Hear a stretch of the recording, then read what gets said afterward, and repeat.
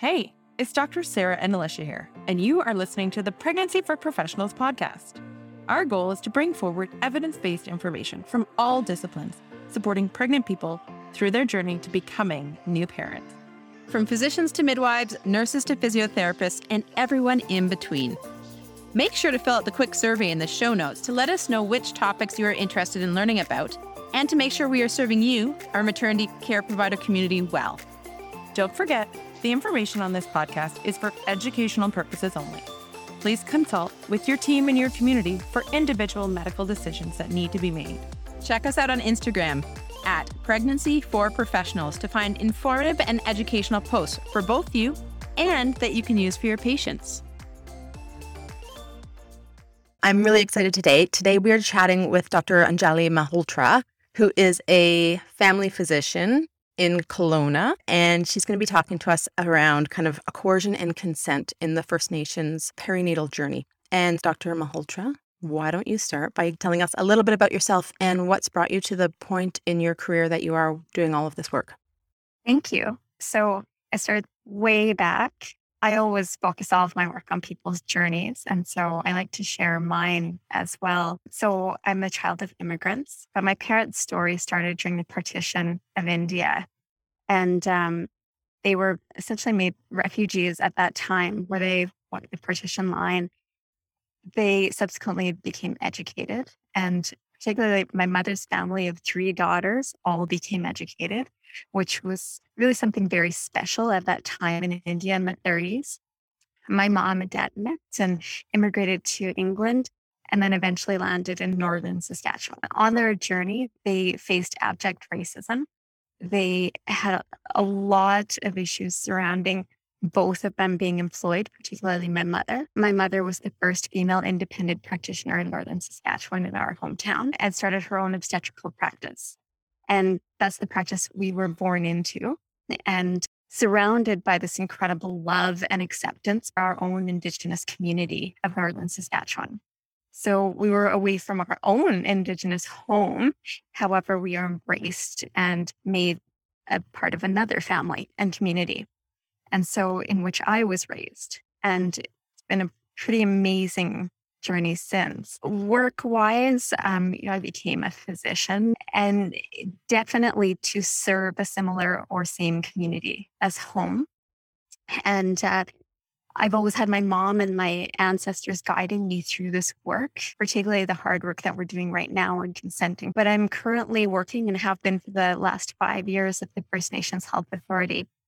And it is a real honor, a real privilege, and I am incredibly grateful to be doing the work that I'm doing. Currently, one of the main pieces of work that I'm doing is regarding people's rights, particularly surrounding maternal child health. And how does our system transform to ensure that these rights are met? So one large piece of work surrounds consent. Now, when we consider what consent is, this agreement between patient and provider. But because of the fiduciary responsibility between patient and provider and the power imbalance, we as providers have a great responsibility when it comes to what that relationship looks like. And although our system hasn't always supported what that should look like, now, as we enter our cultural humility journeys and try to reach a system that's culturally safe, which means one free of discrimination, bias, and racism, we need to look very hard at ourselves and the system that we look at for all provision of care. And I'm not talking to just physicians. I'm talking to social workers, nursing, medicine, everyone who's within the hospital. Because when I talk about consent and rights, every point of contact that the patient makes within the healthcare system is one that's going to influence how they walk out of the system. So the person that's helping maintain clean rooms, the person that's booking appointments, the person that does the surgery, all important, equally important to ensure that this person's wellness journey is respected and that when they leave care, they not only know what they are leaving as with having changed, but they know that they felt safe.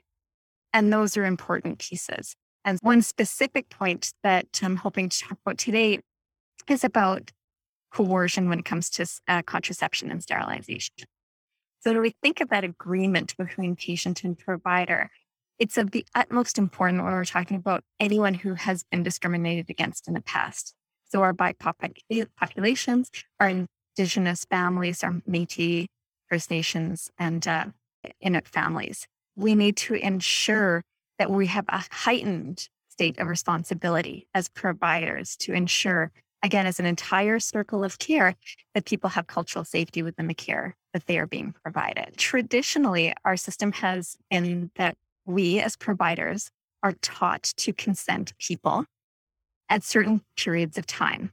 And a great example is postpartum, to talk about contraception at that time. Say, you're done having your baby this time, let's have that conversation right now. However, story after story has come forward saying that is not the time that it is most appropriate to have that conversation. I'm under duress, I've just had a baby, I'm exhausted, and potentially even, unfortunately, sedated or being threatened at a time when someone's very vulnerable.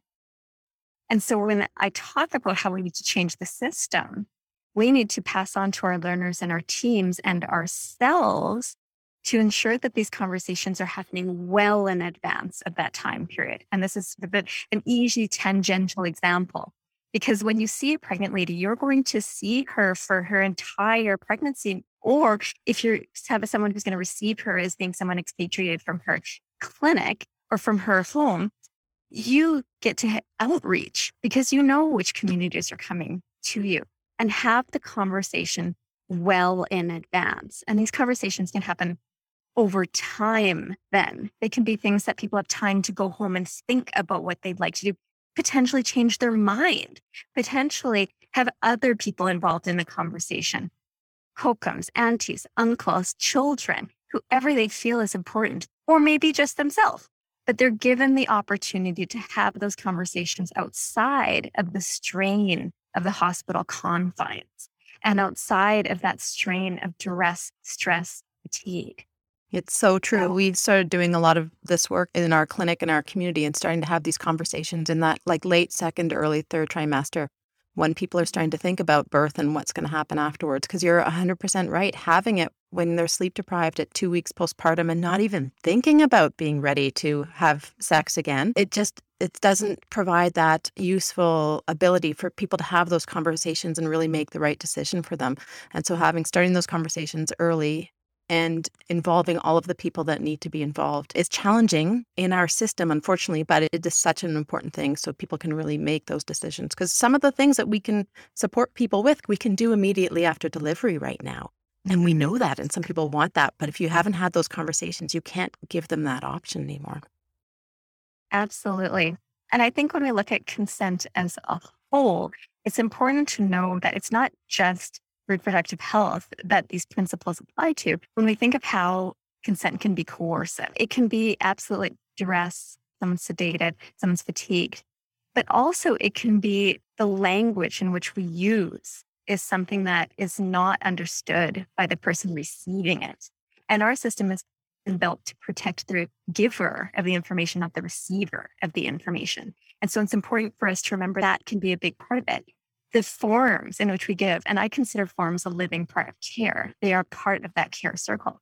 If someone can't understand the forms, that is not consent. If it's written in medical lingo, it's explained in medical lingo or being translated potentially in a way that's still complex. We have to remember as providers, we speak a different language. And we have to remember that not everyone speaks our language. And so we need to know that we need to effectively change the way in which we are looking at that consent. But also, if we don't give people that time, that could be coercive, that people don't have that separation of decision making. Because that power imbalance needs to be broken and challenged within our system. So absolutely, we're the harborers of information, but we are not the ones who should be making the decision for someone else. And then a big piece that comes into play is surrounding bias. So cultural humility is us reflecting upon our own personal biases and the biases within our system. Now, when that comes to consent, we can sway consent with our own biases. We can change how we talk about risk and how we talk about benefit. That can happen. And that's the way our system was built, that we can sway the conversation in a direction we feel that it should go in, which is completely inappropriate and not consent. So we have to check our biases when we're consenting someone to how we are speaking to our patient and what that looks like, because it can't sway their decision making, because that's a big part of how consent can become coercive. So there's ways that we can change things. Another one would in fact be that space. So like I consider forms a living part of care, the spaces as well. If someone walks into our space and they don't feel safe in the space because nothing there represents them, there's no land acknowledgement, there is no art that they recognize, there's no safety net of any kind of being asked to change too soon before meeting someone, anything along that line creates this unsafe environment. And that's, again, the responsibility of the entire care team to try to work and facilitate to make people feel calm so that they can actually hear and receive the information. And then it's our responsibility on behalf to give the information. So we look at ways now within the system, how do we change that? What does that look like? One, forms should be in plain English. They should be translated. If any provider of any type of care has forms that are in medical lingo, you need another copy of them that represent the same things in a form that's easy to read. An example would be the postpartum contraception informed consent we have on the FNHA website that is in plain language. Absolutely. It's not going to give you the in-depth details of the surgical consent form. It needs to be done alongside that, and that needs to be translated. But for those conversations going into decision-making about what type and how you want to receive contraception care, we have a good example of that you can access on our site that's public facing. We need to ensure rooms have land acknowledgement. We need to ensure that they're safe spaces. When someone walks in, they feel that they have time to sit and get to know someone. And we often think, well, wow, medicine's so busy and we just don't have that kind of time. I understand that. But there's always time to say, where did you come in from today? Where are you heading to after you leave here? Because I'll tell you, our history taking is incomplete without knowing information like this. What's at home? What's supporting someone? What's happening at home? Because how can we offer any type of care other than emergent care without knowing those pieces of information? So that's like an embed within our history taking. And what's amazing about it is you'll probably get everything you need anyway from a lot of these questions. You'll probably know a lot more about your patient than you thought you would by not asking, by answering these questions. So getting someone's information in place. Another piece that you can do is, of course, ensure that relationship is established before. So one thing that I encourage providers to do, particularly if they're receiving patients from out of their own community, get to know the community. Start asking some questions about it on your own. Explore, where are people coming in from to receive my care and what does their community look like? Because I think the key point within all of this is that when someone leaves our care, they should know exactly what their life is going to be like when they leave the care. And a good example of that would be if we're consenting someone for sterilization, they should know they can no longer have children. It should be open, it should be outward, and it should be in plain language. If we're giving someone an IUD, they should know exactly how to have it removed if they so wish. They should know who would do that. Who do they call? What does that look like? If they're getting an implant, same thing. So these are life-altering pieces of someone's care that our traditional system hasn't supported. And I totally understand the pressure of time as a clinician for 15 years. However, I will say these are the most important questions when someone walks in.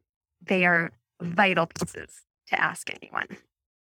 I think also I was reading through, you guys have some amazing documents on the FNHA website, and I was reading through one today, a couple this morning actually. And this is one of the, I'll just read a quote from it. So prenatal delivery and postnatal care are among the most frequently cited locations of anti-Indigenous racism or discrimination experienced within the BC healthcare system, which on one hand blows my mind, but on the other hand, I can 100% see that, both from a historical concept, but even the way that we're continuing to work now, especially over COVID. We're looking at these very restrictive visitor policies when birth is such a celebration in so many of our cultures, but specifically First Nations. And I'm going to tell a story that makes me look horrible, but it's a wonderful learning. Like I used to go into deliveries and there would be so many people in these tiny rooms, so many people celebrating this birthing person. Like now looking back, incredible. And I would be like, why are there so many people in here? There's not enough space. How am I supposed to do this? And everybody was respectful. They were not in the way. They were just there to celebrate. And looking back now, I can't believe that I ever had that thought. What a wonderful gift to surround yourself with the people who are the most important and who will help support you in your journey if that's what you want to do. And through COVID robbed people from that experience, everybody, but especially those cultures that had this really celebratory, community-based birthing tradition, right? And so I think another thing that we need to make sure that we ask is when we're going into the room meeting somebody in labor, you've never met them before, this is a very vulnerable time. Is there any traditions or beliefs that you want to incorporate into this? And that's one of the questions that I took away from that reading this morning that I'm going to start incorporating for everybody, really. I asked that, but not in a very outright way. And so I think that's Absolutely. hopefully a way that we can also understand each other a little bit better too. Absolutely. Ceremony and culture are so important to so many people. And it's really important. Perinatal Services BC has also done a great deal of work with Lucy Barney on bringing ceremony back to traditional pieces like birthing and also loss of pregnancy.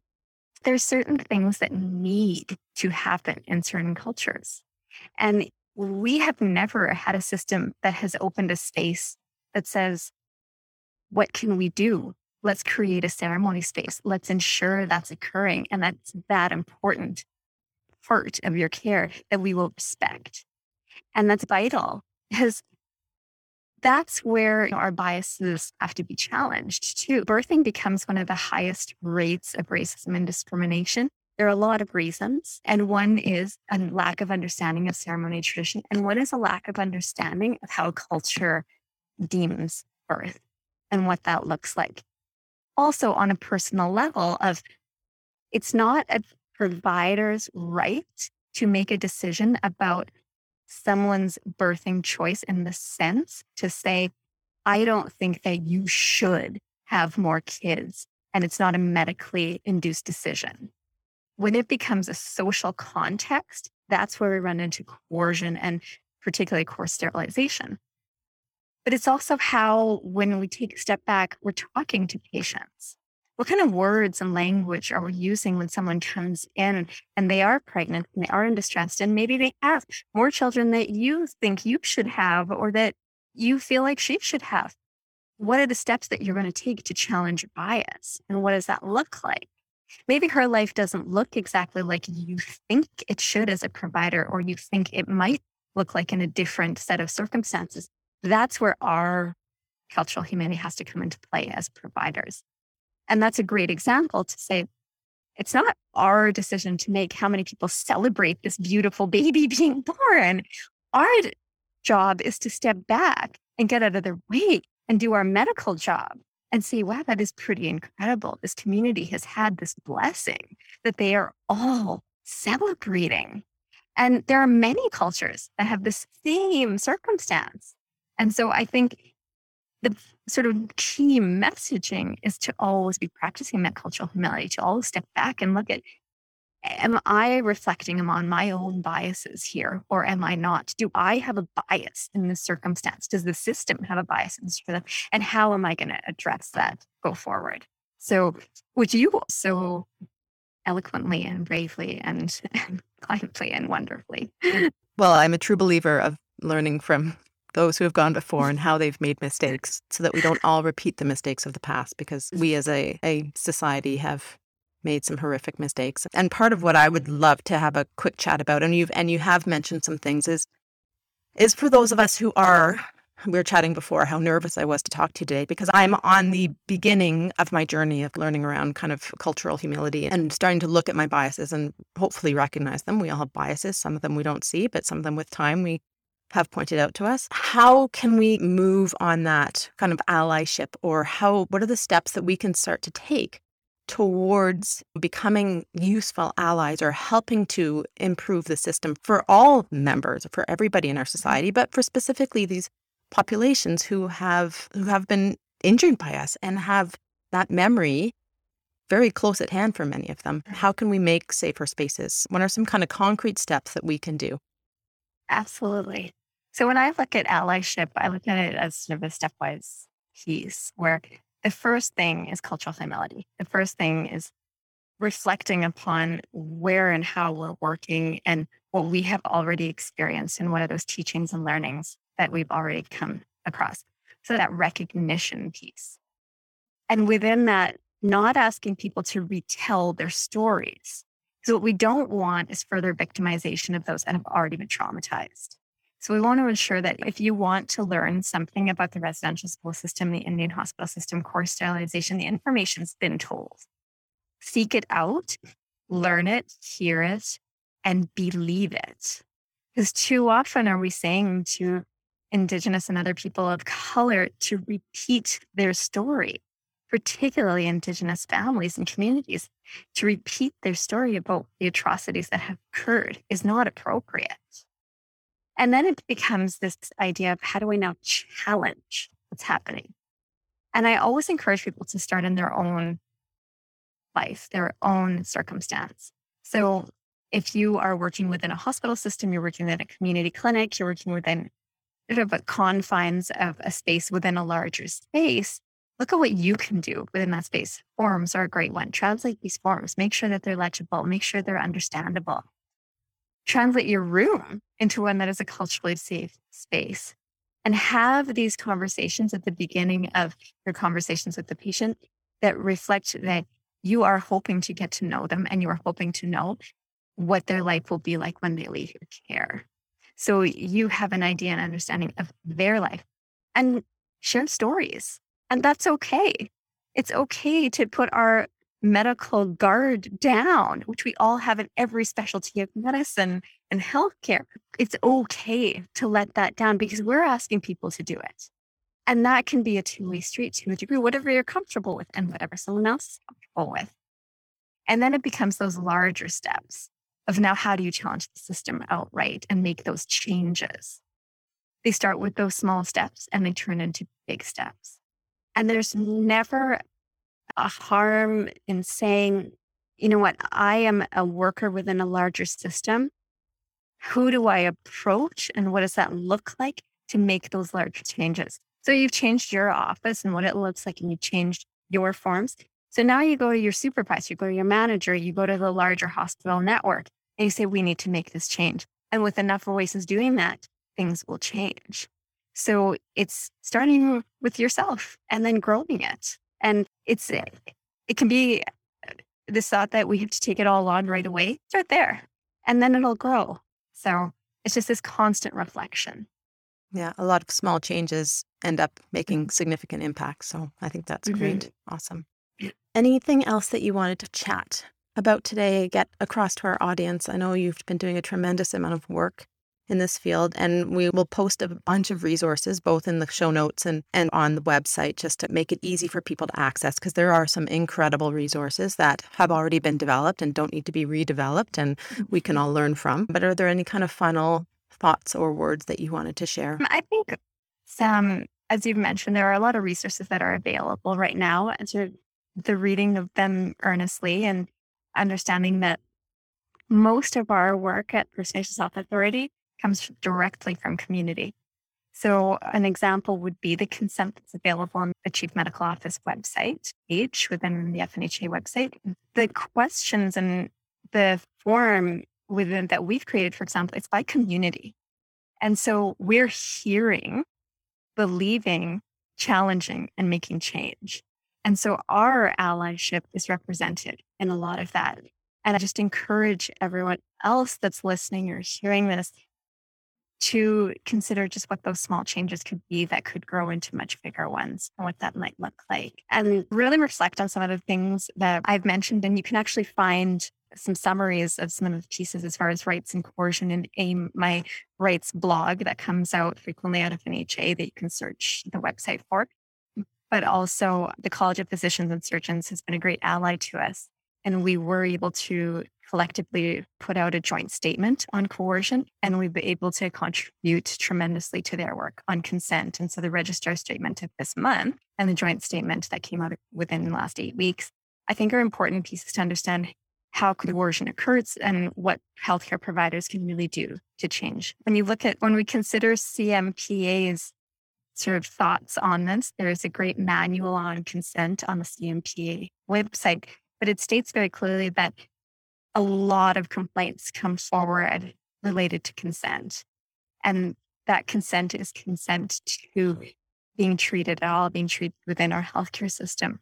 But it stems from how are we talking to our patients? Do we know our patients? Do we know where they're coming in from? And do we know where they're going? And what does that look like? Have they been factored in to our forms, our thoughts, our processes? Has that voice been as important as that within the system in which we have been operating? Yeah. But I'm very grateful to be here. And I thank you very much for hearing me. Thank you. We have a patient-focused site, She Found Health, and we did a podcast on consent just to talk about everything that a patient should hear or should understand from any kind of conversation around medical issues. And it's such an important piece. And I think that's one of the biggest takeaway from the birth trauma is that lack of consent, or that lack of feeling heard, or that lack of knowing, understanding what's going on. And so it's such an important piece in the perinatal world, but in all of our medical world. So thank you very much, Anjali, for coming and talking with me today. Thank you. Thanks for listening to this episode of Pregnancy for Professionals. Make sure to share this podcast with your colleagues and head on over to wherever you listen to podcasts to give us a 5-star review if you think we're worth it. And also, please make sure to fill out the quick survey below to let us know what topics you want to hear more about. Have a great day.